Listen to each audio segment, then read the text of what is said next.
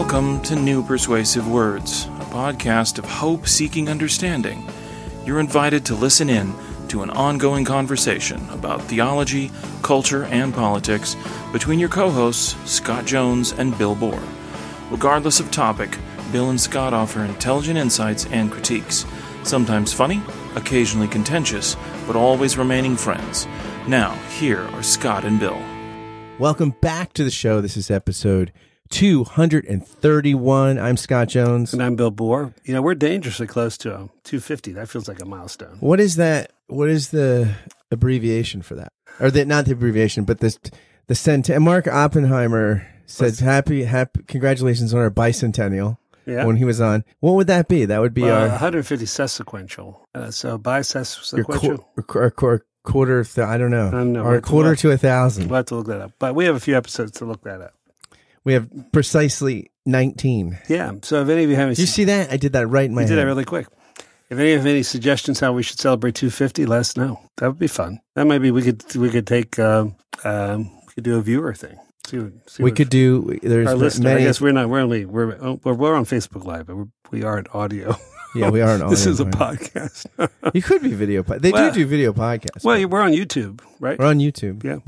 We're on YouTube. There we are. So many venues. Yeah, but first of all, I want to thank all of you who have sent your prayers and regards about my father who had a stroke last Friday. A pretty remarkable turnaround yesterday. He kind of woke up, and it actually was one of the most powerful things I've ever experienced. I mean, it ranks there with the birth of my children. So, it's something I'll write about, but it was really profound. So, I mean, he is said, he's coming along. We just have to wait and see how much damage was done. But he, from what I thought yesterday morning, the difference between yesterday morning and yesterday afternoon was about as radical as it could be. So he's eating, he's up, sitting, his memory seems to be coming back. He's talking. And so thank you for your prayers and continued good thoughts. Yeah, thank you. And we're glad you're back here in the 215. Yeah, I know. I'm becoming very familiar with the Pennsylvania Turnpike. Yeah, it's not one of my favorite roads. Well, it's beautiful farm country there for a while in Lancaster. So, at any rate. It is, but it's not. I get it's not my favorite. Yeah, I'm getting a little tired of it. But we do it. I'm just thankful that he's here, and hopefully it continues to improve. So you called me last week, and I love this idea. By the way, I can't remember one of the many things that the news cycle runs so quickly that whatever was the initial inspiration, there's been 3 or 4 since then. But the news cycle and the Fox News cycle, both of which I stay dialed into very. But I was actually working out this morning, and at the gym, CNN and Fox are right beside each other, and that was interesting to see a sequence of the fake news CNN with Don Lemon. That was, I don't know. I mean. Taking on LeBron James. And this is what's interesting. That to me, I don't get the upside of that because you like the NFL thing. I think it's, I don't agree with the president. I think he probably shouldn't have waded into it. Definitely should. But I get it in the sense of a lot of Americans, it's a middle of the road. People, the flag, people get sensitive about it. And it's, right. But basketball, ragging on LeBron, it seems to me you create a controversy that at best, you rally your base, which are already rallied. So politics, as Joe Scarborough says, is a game of addition, not subtraction. Yeah. And so what do you get? I mean, you alienate people. You alienated Mike. You got Michael Jordan to speak out. Who doesn't do that very often. You got your wife to speak out against you. Yeah, exactly. So that's probably happening more and more. Yeah, often. I would think. Yeah. But I just doesn't. I don't get the upside. There was none. And it was so overtly racist because he the defense on Fox is, well, he's shitty to everybody. He's shitty to white people. He's shitty to Rosie. He's shitty to this kind of it's interesting that this sort of gymnastics people will do. But there is the history behind attacking the intelligence of African Americans. Oh, right. Yeah. It says a lot about his anxiety. Yeah, I think that anxiety is very real, and considering when the fact that your former campaign director, even as we sit here or stand here, is being eviscerated. Campaign chair. Campaign chair. What did I say? What did they say? Like, Chris Hayes was like, basically Gates was like, they were like, did you do crimes? Yes, we did crimes. Let me count the ways. Yeah, there were a lot of crimes done. Yeah. One of the things, maybe this will be the segue into our topic, was I saw, and again, I don't know if this is real or not, but I saw two guys looking like people from Middle America wearing "I'd rather be Russian than Democrat." Oh, t-shirts. yeah, that was on, I saw that on Twitter. Bill Kristol tweeted that out. It was fascinating. I mean, that they were at a Trump rally. I've lived long enough to go from the fact that the right would say, during the demonstrations against Vietnam, America, love it or leave it. Now Democrats are liberals are saying America, love it or leave it. Yeah, it all circles back. You stay around long enough, and it just all circles back around. Yeah. So you, William Buckley, you were inspired by William Buckley. It was very interesting because I have been watching these Trump rallies. And the good thing about him is I don't have to because Scott keeps me informed. I do. And what strikes me, I mean, it's always struck me since the inaugural address, which I hear was better in the original German or Italian. I'm not sure which it was. But this sort of nationalist impulse that, which, since this is sort of the nationalist populism is how Trump ran, and it seems to be his number one sort of, raison d'être.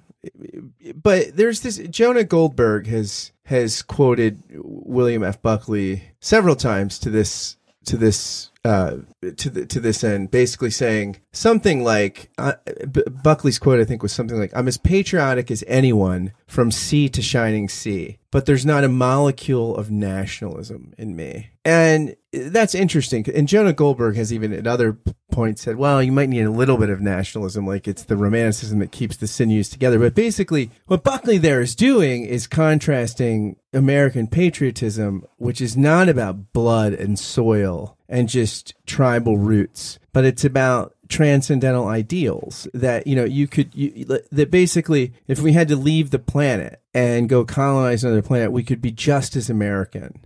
Right. Whereas I don't know that you could say that if you were, Italian or Egyptian or, you think, are part of a great society like India. There's something about even liberal democratic societies that have long pre-modern traditions.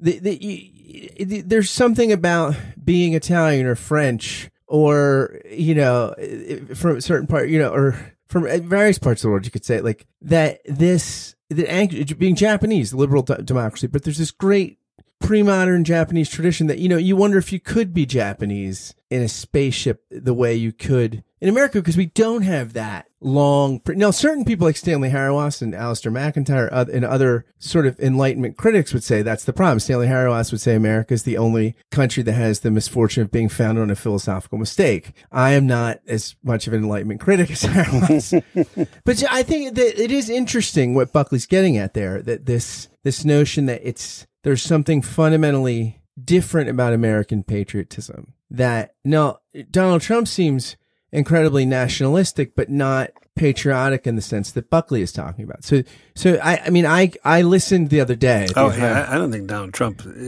at least the kind of patriotism that won World War II, he is so contrary to that. The patriotism that was born out of the American Revolution or the patriotism of Lincoln. All that would be... Maybe the patriotism that comes out of the World Wrestling Federation. USA, USA, lock her up. So like, build the wall. By the way, when is Mexico like Rocky IV? Why are the Democrats getting blamed for not funding? I thought Mexico was paying for the wall. Yeah, I know. Yeah, I don't know. Is Mexico no longer paying for the wall? I don't think so. But the idea of, let's again flesh this out a little bit more. I think with Buckley... What? How Mexico's not going to pay for the wall? Yeah, how fleshed out more? They're never going to pay for the damn wall. We're just going to run around and make countries pay for that. You know what? And after that happens, we're going to make Chile pay for our Social Security. Wait till you see the stealth bombers. We're going to make New Zealand pay for it. Or like, remember Chappelle's Black Bush. That skit he did back when he had a show, he was Black Bush. Oh, yeah, that was amazing. And so he said, our healthcare, all going to Canada. Yeah, exactly. Yeah. So, yeah, at any rate. No, okay, let's see what Jeffrey says. That point. Jeffrey A. Carter. This Yes. comes to us from Facebook Live, which we're simultaneously broadcasting on. He's coming to us from California. Yeah, that points to specific racism of American nationalism, doesn't it? Because of the assumption of whiteness and how it's imagined and how the ideals of constitutional republic fall out of the narrative. Yeah, and part of it's just the ignorance of for instance, about 10% of Washington's army was African American, which people don't really understand, don't realize that. You know what's interesting too, that so much of the Union Army, the Civil War, is African American, but you don't see it in the monuments because the monuments were all locally erected. Right. And these regiments, they were translocal regiments, like in the movie Glory, we had these. So like they didn't have their local regiments to memorialize them. Right. Or like what's more quintessential Americana than cowboys? And a majority of the cowboys were African American or Mexican. I knew that because I saw Blazing Saddles. Remember that? Is that historical fiction? Remember that where Gene Wilder's like, these people are, they're common folk, the salt of the earth, stupid. Still very. I love when he and Gene Wilder are playing chess. Well, there's a great scene in Silverado, which is like the quintessential camping fun cowboy movie where John Cleese plays the local sheriff, and he's British in the middle of the West. How he gets there, no one explains. And he's playing chess with his deputy. He makes a move. Then he turns the board around and makes the deputy's move for him as well. Oh my goodness. I want to take a brief moment to ask you a quick question. Do you like this podcast? Do you enjoy it? Do you look forward to listening to it while you do a morning, afternoon, or evening routine, or while you're exercising, or while you're caught frustrated in traffic? Do you tune into it because of the conversations you find here? If the answer to the aforementioned questions is yes, or even just a solid maybe, would you do something for me? Would you consider becoming a Patreon sponsor of the podcast for just $5 a month or more? It's for a good cause. You can help this podcast and one of the many others I do keep going, and you can help launch several other podcast projects I've got in the works. So I invite you to be a patron through Patreon of this, which I think is an art form you're enjoying and will continue to enjoy. Again, any contribution is welcome, but for $5 a month, you will get a shout out on the thank you roll call, which begins right now.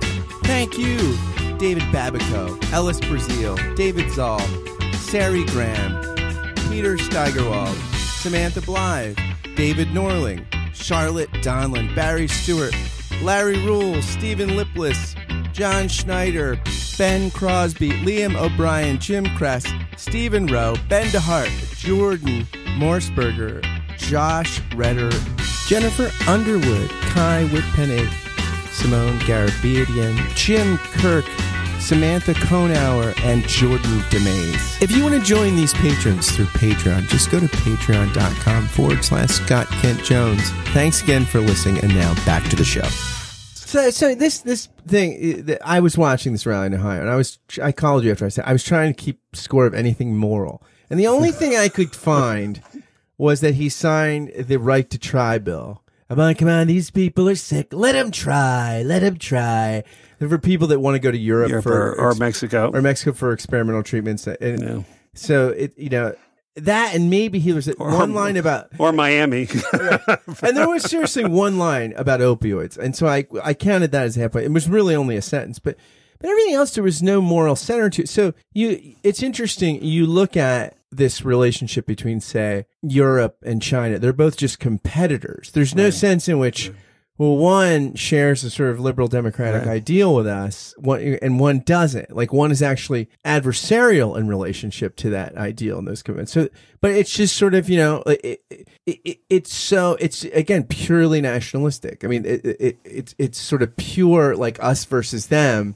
And it's interesting because that, at least at our best moments, which again, the American story is a tragic story, but our best moments, the American ideal is over against that sort of tribe, nation, blood, soil. So there's something transcendent, and it lends itself to reinvention and experimentation, right? There's always people coming in from someplace else who are embracing that ideal, changing the ideal's evolving. And that just, again, the whole, it's really interesting because I just interviewed this guy from my alma mater, John Fee, who wrote this book called Believe Me. That's a great teller because he's like, that just is like Trump's, sort of Mona, believe me, the wall, believe me, this, that, we're going to be so winning. You're going to be tired of winning. Officially, if this is winning, Bill, I'm tired of winning. If this is winning, put me down as tired of winning. Yeah. Okay. I'm tired of winning right now. But he says, that the subtitle is The Evangelical Road to Donald Trump. And he thinks,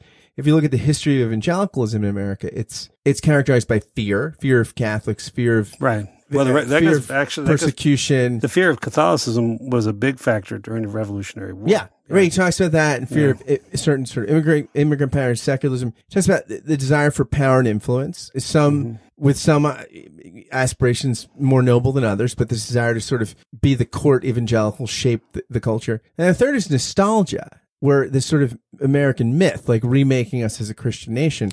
And I think that kind of nostalgic mythos is something Trump taps into with evangelicals, with the sort of forgotten people that he always talks about, people that are really have been left behind in certain kind of economic development and that sort of thing. Where, I mean, globalization is great in the aggregate, you're right, but there are real people that are left behind. Right. And it's easier to... Well, that recent podcast you talked about in Give and Take with the author about the Mexican book. Yeah. He's like, well, in this one town, it really was a Mexican air conditioning plant.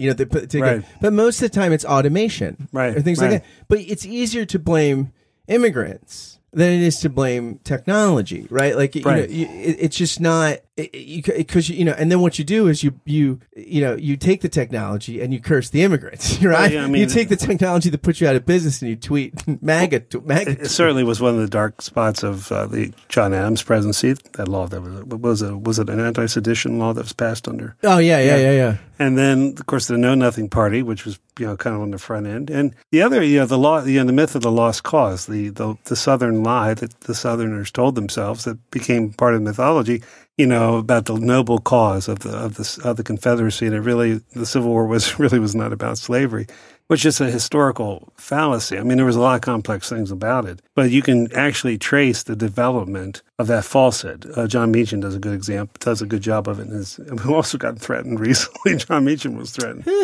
John Meacham seems like such a nice guy. Yeah, I know. I don't like that. Yeah, I don't like it either. I listened to a podcast, the Tel Aviv Review, and maybe we can put I don't know, it's a book that has not been published yet, but the author is a British, reminded me of the author you interviewed, because he tried to put this book out 8 years ago. No one was interested.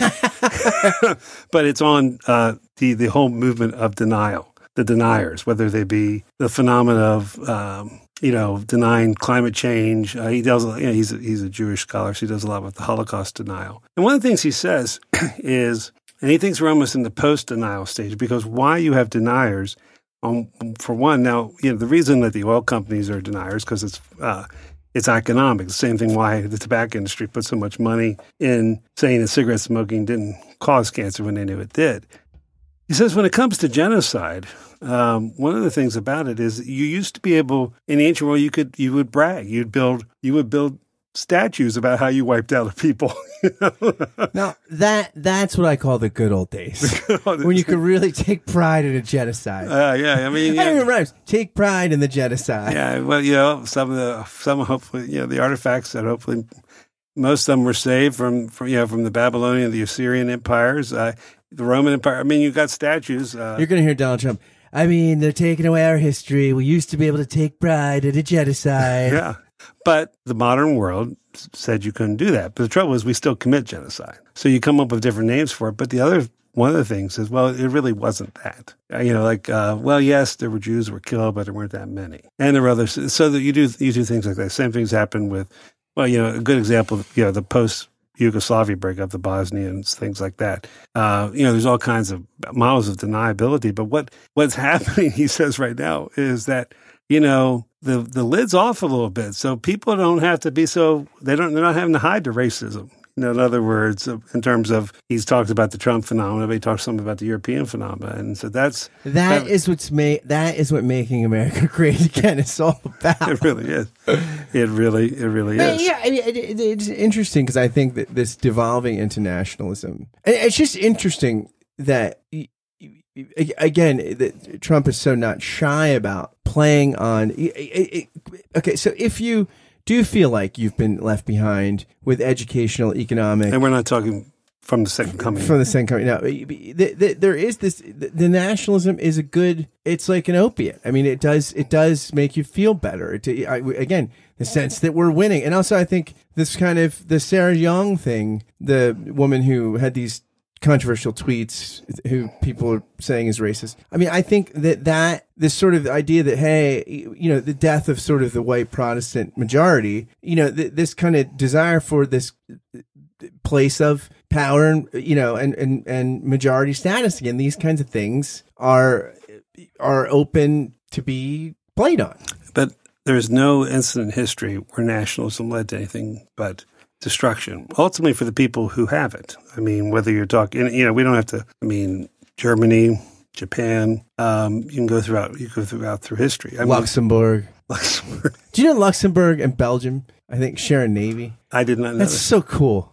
Is Luxembourg's landlocked, isn't it? Or maybe it's the Netherlands and I don't know. Somebody in the two of those countries. It makes sense that the Netherlands and Belgium are kind of the same. Yeah.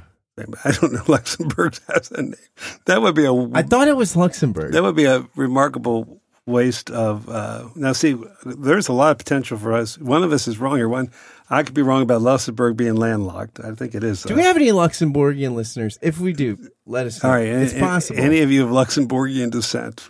Yeah, we'll have you on to apologize for our total ignorance of Luxembourg. But I think, in all seriousness, this is really an important distinction to make. It's funny. I my earliest memories are, my mom crying when JFK was killed. I was just 3. Watching Vietnam, hearing about boys from I was in West Virginia at the time, boys that never came home from that town, watching it on TV being terrorized by the shot sights of it as a kid. Watergate.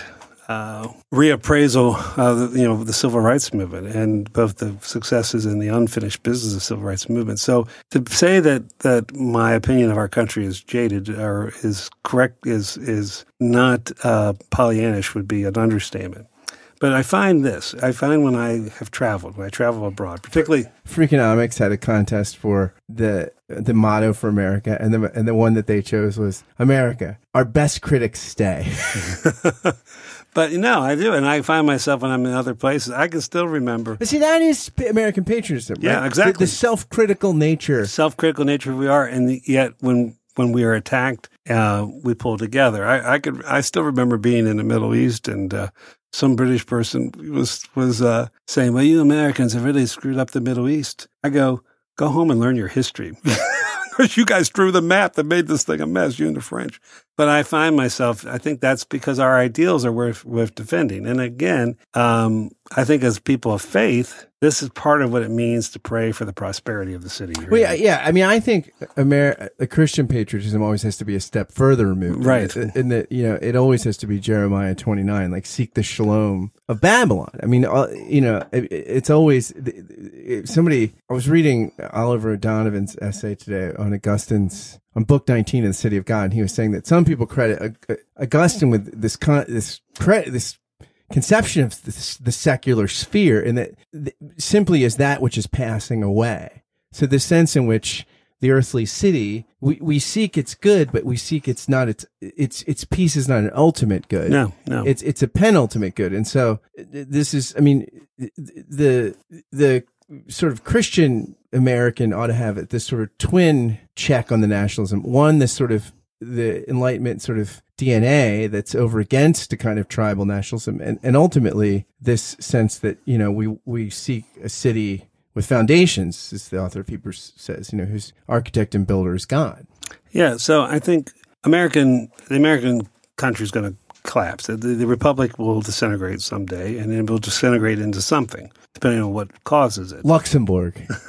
But I'd rather not happen on my watch. I'd rather not be quiet so that it happens on my grandchildren's watch if there's something we could do about it. So those of you who advocate not being involved as trying to take some sort of moral high ground because of the corruption of the government, that's totally unhelpful and totally misunderstanding the nature of, I think, Christian responsibility in a representative democracy. Those of you who have already bowed a knee to Babylon and your unquestionable support of Donald Trump, you need to repent of that because that's idolatrous. And I think, and those of you who say that only the Democrat or the Republican is right, that's just absurd. Neither group has any kind of ultimate hold on truth. And those of you who voted for Jill Stein, wash your mouth out with soap or something. We're all, Scott and I are bringing the tank and we're going to run over. Yeah, if you voted for Jill Stein, like hang a fleece out your window. We're going to do collective punishment. We're going to destroy your house because you should be destroyed. Your house should be destroyed for that stupidity. But I do think Gary Johnson I'll forgive, but not Jill Stein. Right. Gary Johnson was comic relief. Exactly. I think Jill Stein, either she was an unintentional puppet of the Russians, or even worse. It could be worse than that. That's the one I want the investigation on. But nonetheless, I think we have to keep working this because we have other things to make right. For instance, the issue of race in this country, the horrendous history we have, and the kind of continual injustice as we go on, and the violence against African American community that is sometimes a direct and always an indirect response of the evil of slavery. We have to continue to address that. The fact is the chaos that we've caused in the Middle East because of an overextended war that should not have been waged the way it was. Those are things we have to continue to try to make right. And we can't lose our moral voice. And we can't, like people like Vice President Pence and Franklin Graham, say one kind of moral thing, and then as soon as you get close to power, you totally jettison that. That's just, it's all right to evolve in your ideas. It's not all right to kneel. There's a difference between evolving and devolving. Yeah, it's not all right to forsake your ideals to be close. It's like going back into the primordial soup. Yeah. Hey, I just grew legs. I want to shed them and slide back into the soup. Yeah, it's not legitimate to jettison ideals for the sake of being close to power, particularly when that power represents so much that is Antichrist. But look on the bright side. There's no Scott Pruitt. There we go. There you go. We always end on the upbeat. Hope, seeking, understanding. Thank you, friends. Peace. God bless. Hey, listeners. Thanks for joining us for today's episode of New Persuasive Words. Hope you enjoyed Scott and Bill's conversation and will join us back here next time. Until then, thanks for listening, and God bless.